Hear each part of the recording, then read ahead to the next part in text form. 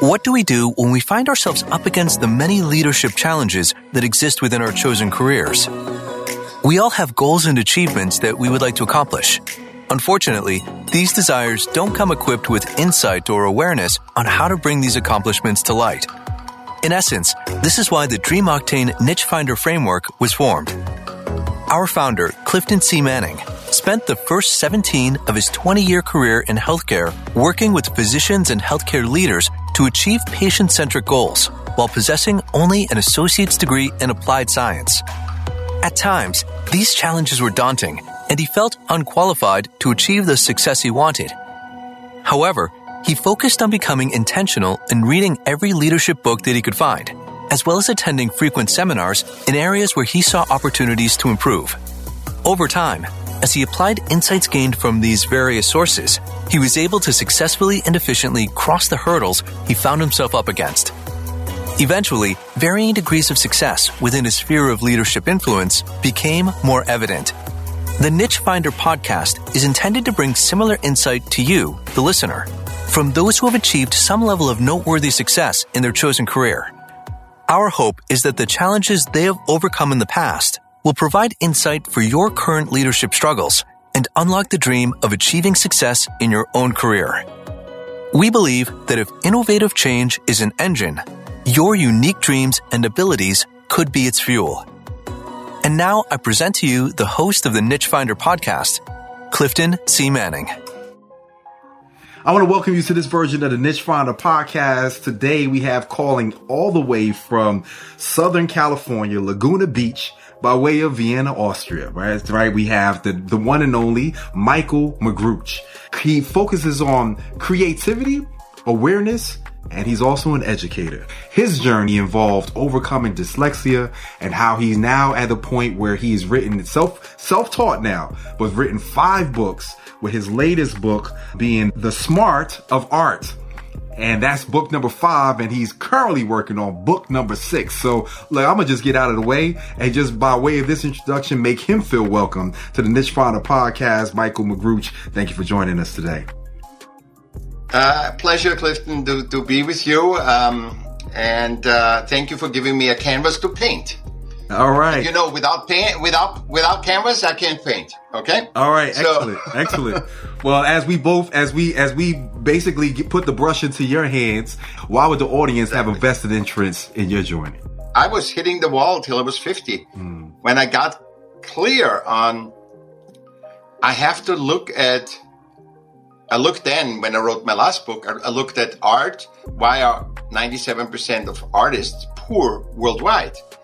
And I looked at that and I found out by diving in, okay, there is the art system, which is all about the product, the painting, the music, whatever. And the economic system works with that. It's like, like a Walmart for art. And the other side is the creation, and nobody gives any credence to the creation. And I said, the superpower is in the creation. The human value, not the system value, but the human value is in the creation. As I mentioned before, they can say you have a great podcast, you have a bad podcast, you have this podcast or whatever. Nobody can take away you did that podcast. You created it from your inspiration in your way. Nobody has a podcast like you. There's a billion podcasts out there. Nobody has the same podcast as you. Every podcast is different. Like there's 8 billion people. Everyone is different. Yeah. So there is no normal. Define normal. If you can't identify me, you can't be abnormal. What type of internal struggles did you have at the start of your journey? Oh, when I was born as a sick child, really sick. And when I went to school, so I got myself halfway balanced to get into school when I was 7. Then I found out I'm dyslexic and dysgraphic, meaning I can't read my handwritings and I have a hand-eye coordination problem. I was stuttering. I couldn't read. I still have a hard time reading because I'm switching figures in my head. So if you say, hey, you write down 31 and I read 30, I read 31, but I speak 13. So that's dyslexia in one thing. But this is not a hindrance, because in nature, you're born for a reason. And you can exchange nature for God if you want, but you're born, there's a reason. In nature, when there's a 3-legged deer born, it still has its purpose. It's just not like, oh, it's a mistake from nature. Nature doesn't make mistakes. We know that. And that's why I say we are part of nature. So when everybody that exists has value, has worth. We might not have the system value. So when you go on the Fifth Avenue, you see a beggar. None of the people that walk by it or around him or go on the other side or talk to him or give him money, everybody's unconscious. Because they don't see, and the saddest thing is that the beggar doesn't see that impact that he has. That the reason why he's there, he doesn't see the big reason. Because he's hungry. He wants to just eat, and the other people don't know it because he reminds them, you could end up with like this because we are all living in a system world versus in nature.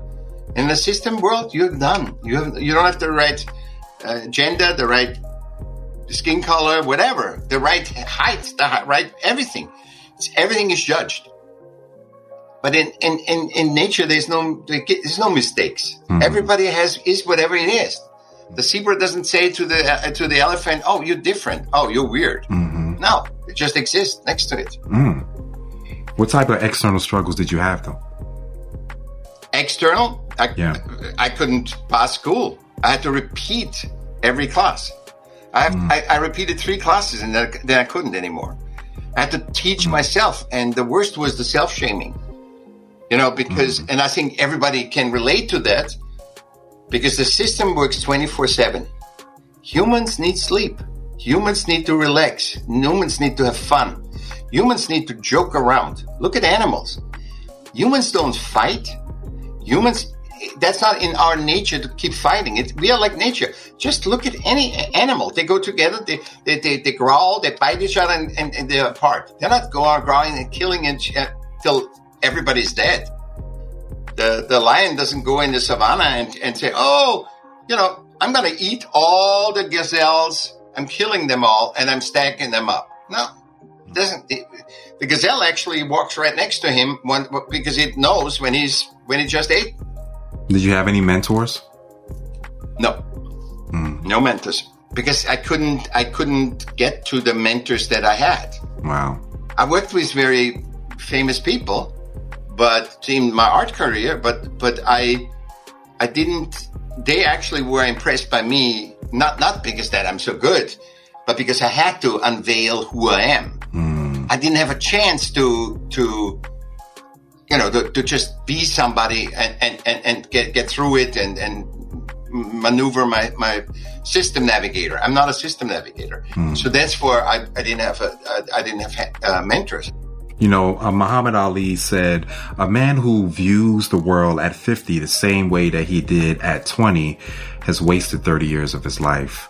When you find yourself going through this journey of overcoming dyslexia and overcoming adversity, what epiphany did you find yourself running up into? What exactly did you learn that gave you that aha moment?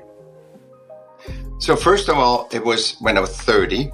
That was my major period, the moment where I applied for a job and I did my resumes, and I looked at all my resumes and said, "Oh my God, everything is creative." I was, selling tapes out of my trunk. Then I was a DJ. Then I was a fashion show creator. Then I was in advertising. Then I did everything, and everything was creative. Wow. And at that moment I said, number one, I couldn't do anything else. So I'm telling you, the adversity that I had was forcing me to accept myself, because I thought my mind said, I'm broken. I'm not fitting in. So I realized, wow, all my jobs are related to art and creativity. I'm an artist. I don't need to have society, a system, or anybody telling me I'm an artist. I knew I was an artist because I couldn't do anything else. It's not like, oh, I try to be an artist and I call myself an artist. I couldn't do anything else. So what's left over, I have to be an artist. Right. And also it saved my life. I would have been long dead if I didn't have, Marvin Gaye or a movie or to say I'm okay, you know? That's why it's so, because the relationship, the communication in art is that we say we're okay. We you know, because that's the truth, and it's the highest truth. Everybody is okay. He might be disturbed from the system, but there's a reason why he exists. And that I found through art and art creation primarily. Because when you create something, like I said, with the podcast, nobody can take this away. The system says you are not good, you don't have education, you're not fitting in, you're not, which you know how that is, right? I mean, I don't need to. Yeah. You're not fitting in, you're not the norm, which the norm is not defined, yeah? But we just know that you guys are not the norm. So I had to learn it, the awareness through experiences of my life. I think when you look at your life and look at the experiences, you learn to love yourself. You learn how to survive first, because till 30, I was literally trying to survive every day. But then I got that. I had a definition. I could hold on to something. My life has proven to me that even though I'm not famous, I don't make a lot of money, I am that. And there's nobody that could take away. Like, you're a podcaster, right? And nobody can take that away. They can argue how good you are, if you're really a podcaster or not, whatever the system says, but nobody can take that away. And when you get in touch with that superpower, that experiential experience that nobody can take away from you, that's wisdom. Wow. So John Johnson, a business owner and publisher of Ebony Magazine, he says, men and women are limited, not by the place of their birth, not by the color of their skin, but by the size of their hope. Now, what I want to transition us with that quote is your niche, right? We talked about your journey. Now let's talk about your niche. The niche for me really falls into 5 categories. Is what are your passions? What do you do that feels purposeful? The patterns that you have, the proficiencies that you learned over time, and then also problem solving, which involves problem finding. So if we go back up to the top, what are your passions? What do you do that when you do it, you feel ignited? This is what I do. Humans are my passion, because it's you're a reflection of me. And when I talk to you, I see me in you, you know, and when I don't see you as a system conditioned, oh, you are a different color than me, or you have this job or that job, or you're good at systems, I'm not. All this stuff. And I look at you as a human being, and I feel it. I don't know if you feel it. This is a $2 billion industry, is the dating industry has become. And you tell me they sell you humanity. I mean, other humans on the other side of systems sell you humanity to be happy and fulfilled. What is in nature? They don't buy stuff, or they don't be somebody. They just are, and they are fulfilled. You know, show me a sad animal unless it was, you know, beaten by my humans, you know? They're always happy every day in the moment. Just enjoy the moment. Be happy. I have one goal. Be open to the moment. Focus in the present. Focus on Clifton. Focus on our talk. Look at our talk as a third person. Look at that dance that you and I do. And you bring a lot out of me, because I don't say exactly this. I say similar things, but I'm not exactly the same. Well, Theodore Roosevelt says, to educate a man in mind and not in morals is to create a menace to society. What do you do that feels purposeful to you? Creativity, awareness, educated. That's what, you know, when I write, when I listen to you, let's say I listen to your podcast and you say things, then I get insights. You say these quotes to me, I get insights. People say, oh, be in the moment and enjoy it. What do you do that feels like a pattern? What do you think you do naturally well? Naturally well? Yes, sir. Through my dyslexia, I see context. That's my ability. And also because I'm so interested in writing about the systems, I'm writing down the things. like what you're doing now, you're writing things down because to bring it into physical. You have a conversation with your non-conscious self. Yeah. And you have that, you're not physical. You have a conversation with your non-physical. And if it's not written down, it's not physical. So an idea, everybody has 100 million ideas. But if you haven't written down the idea, it's like, that's why you can't copyright a script on a sentence. You can't copyright. You have to actually write a script, and then it's an executed idea. Then they can say, I see Clifton in that, and it's yes. And now you have a story to tell, and then you can copyright that or give it to the Writers Guild or whatever. Everything that isn't written down, I don't care, because everything I talk, people understand, people can relate to, but it hasn't be written down in the art context. So the separation of the art creation versus the art product, everybody knows that. I didn't have to explain this to anybody. I just say, hey, let's take the art world that is actually a business. Let's just separate that into art creation and art product. And everybody understands it. But I came to that because I wrote it down. And now I can verbalize it. And now it's physical. See, an idea is floating around, and and that's awareness. The awareness comes when you actually lock something down. You know, when you started coaching, you're completely different than when you started. Because you have so much awareness. You're talking to people. And that's why I love to talk to people. Because you get so aware. Because our both brains, your and mine, are changing. You can put ourselves on a spectrometer for brain or whatever, and it shows that your conversation, even if you don't say a lot, you don't have to say anything, or you can say a lot, and both brains are changing, altering. We are constantly aligning to each other. That's the dance that we have, and the product is this podcast episode. And everybody that listens is changing their thing. And you can say, no, I'm not gonna. You might change it. I'm not. You have no chance over that. That's all automatic. We think we know everything. It's all automatic. It goes on. That's why I say always watch out with whom you talk, because you want to grow. You want to expand. You don't want to contract. Zig Ziglar said, if you're looking at the sun, you will seldom see any shadows. When you think about your proficiencies now, what you've learned to do well over time, what would that be? Awareness. Until 50, I hit the wall. I told you, you probably can tell, I'm an A personality. I'm also a born leader.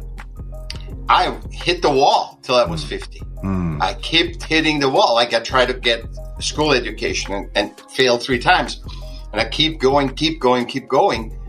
And it was completely the wrong. That was system say, go for it. Don't give up. Go for it. It's completely wrong. It's completely reversed. Stuff happens to you because you are in balance. You are not lazy. Just be responsible for whatever, for your child, for your family, for yourself, for your bills. Be responsible. But don't kill yourself. If you get bankrupt, you're bankrupt. So this is not as important as your well-being. If you're bankrupt or if you got a ticket of a police person or anything, it's okay. This was something I need to look at, but I don't need to shame myself. Oh, I was a horrible person because I did this or that. It's just a process of life. See, I'm working in hospitality a lot in my whole life, always, because I'm an artist, right? You work in hospitality. But when you can compartmentalize, I'm working in hospitality to do the work of creating art. It's a different story. And, oh God, I have to pay the bills and blah, blah, blah, I have to work. And you say, no, I'm working because that allows me to do the podcasts that allowed me to do what I completely indulge in. And that's what awareness is, that you can't learn in a school.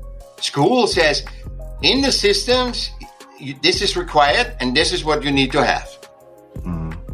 But it dehumanizes you because systems are so limited. It really dehumanizes, you know. You know, John Maxwell actually says in his book, Developing the Leader Around You, he has a quote from Henry Ford. He says, he's quoting Henry Ford now. He says, one of the great discoveries a man makes, one of his great surprises, is to find he can do what he was afraid he couldn't do. And so when we think about your journey and this last question that I asked about you as far as with your niche, what problems do people come to you to solve in a unique way?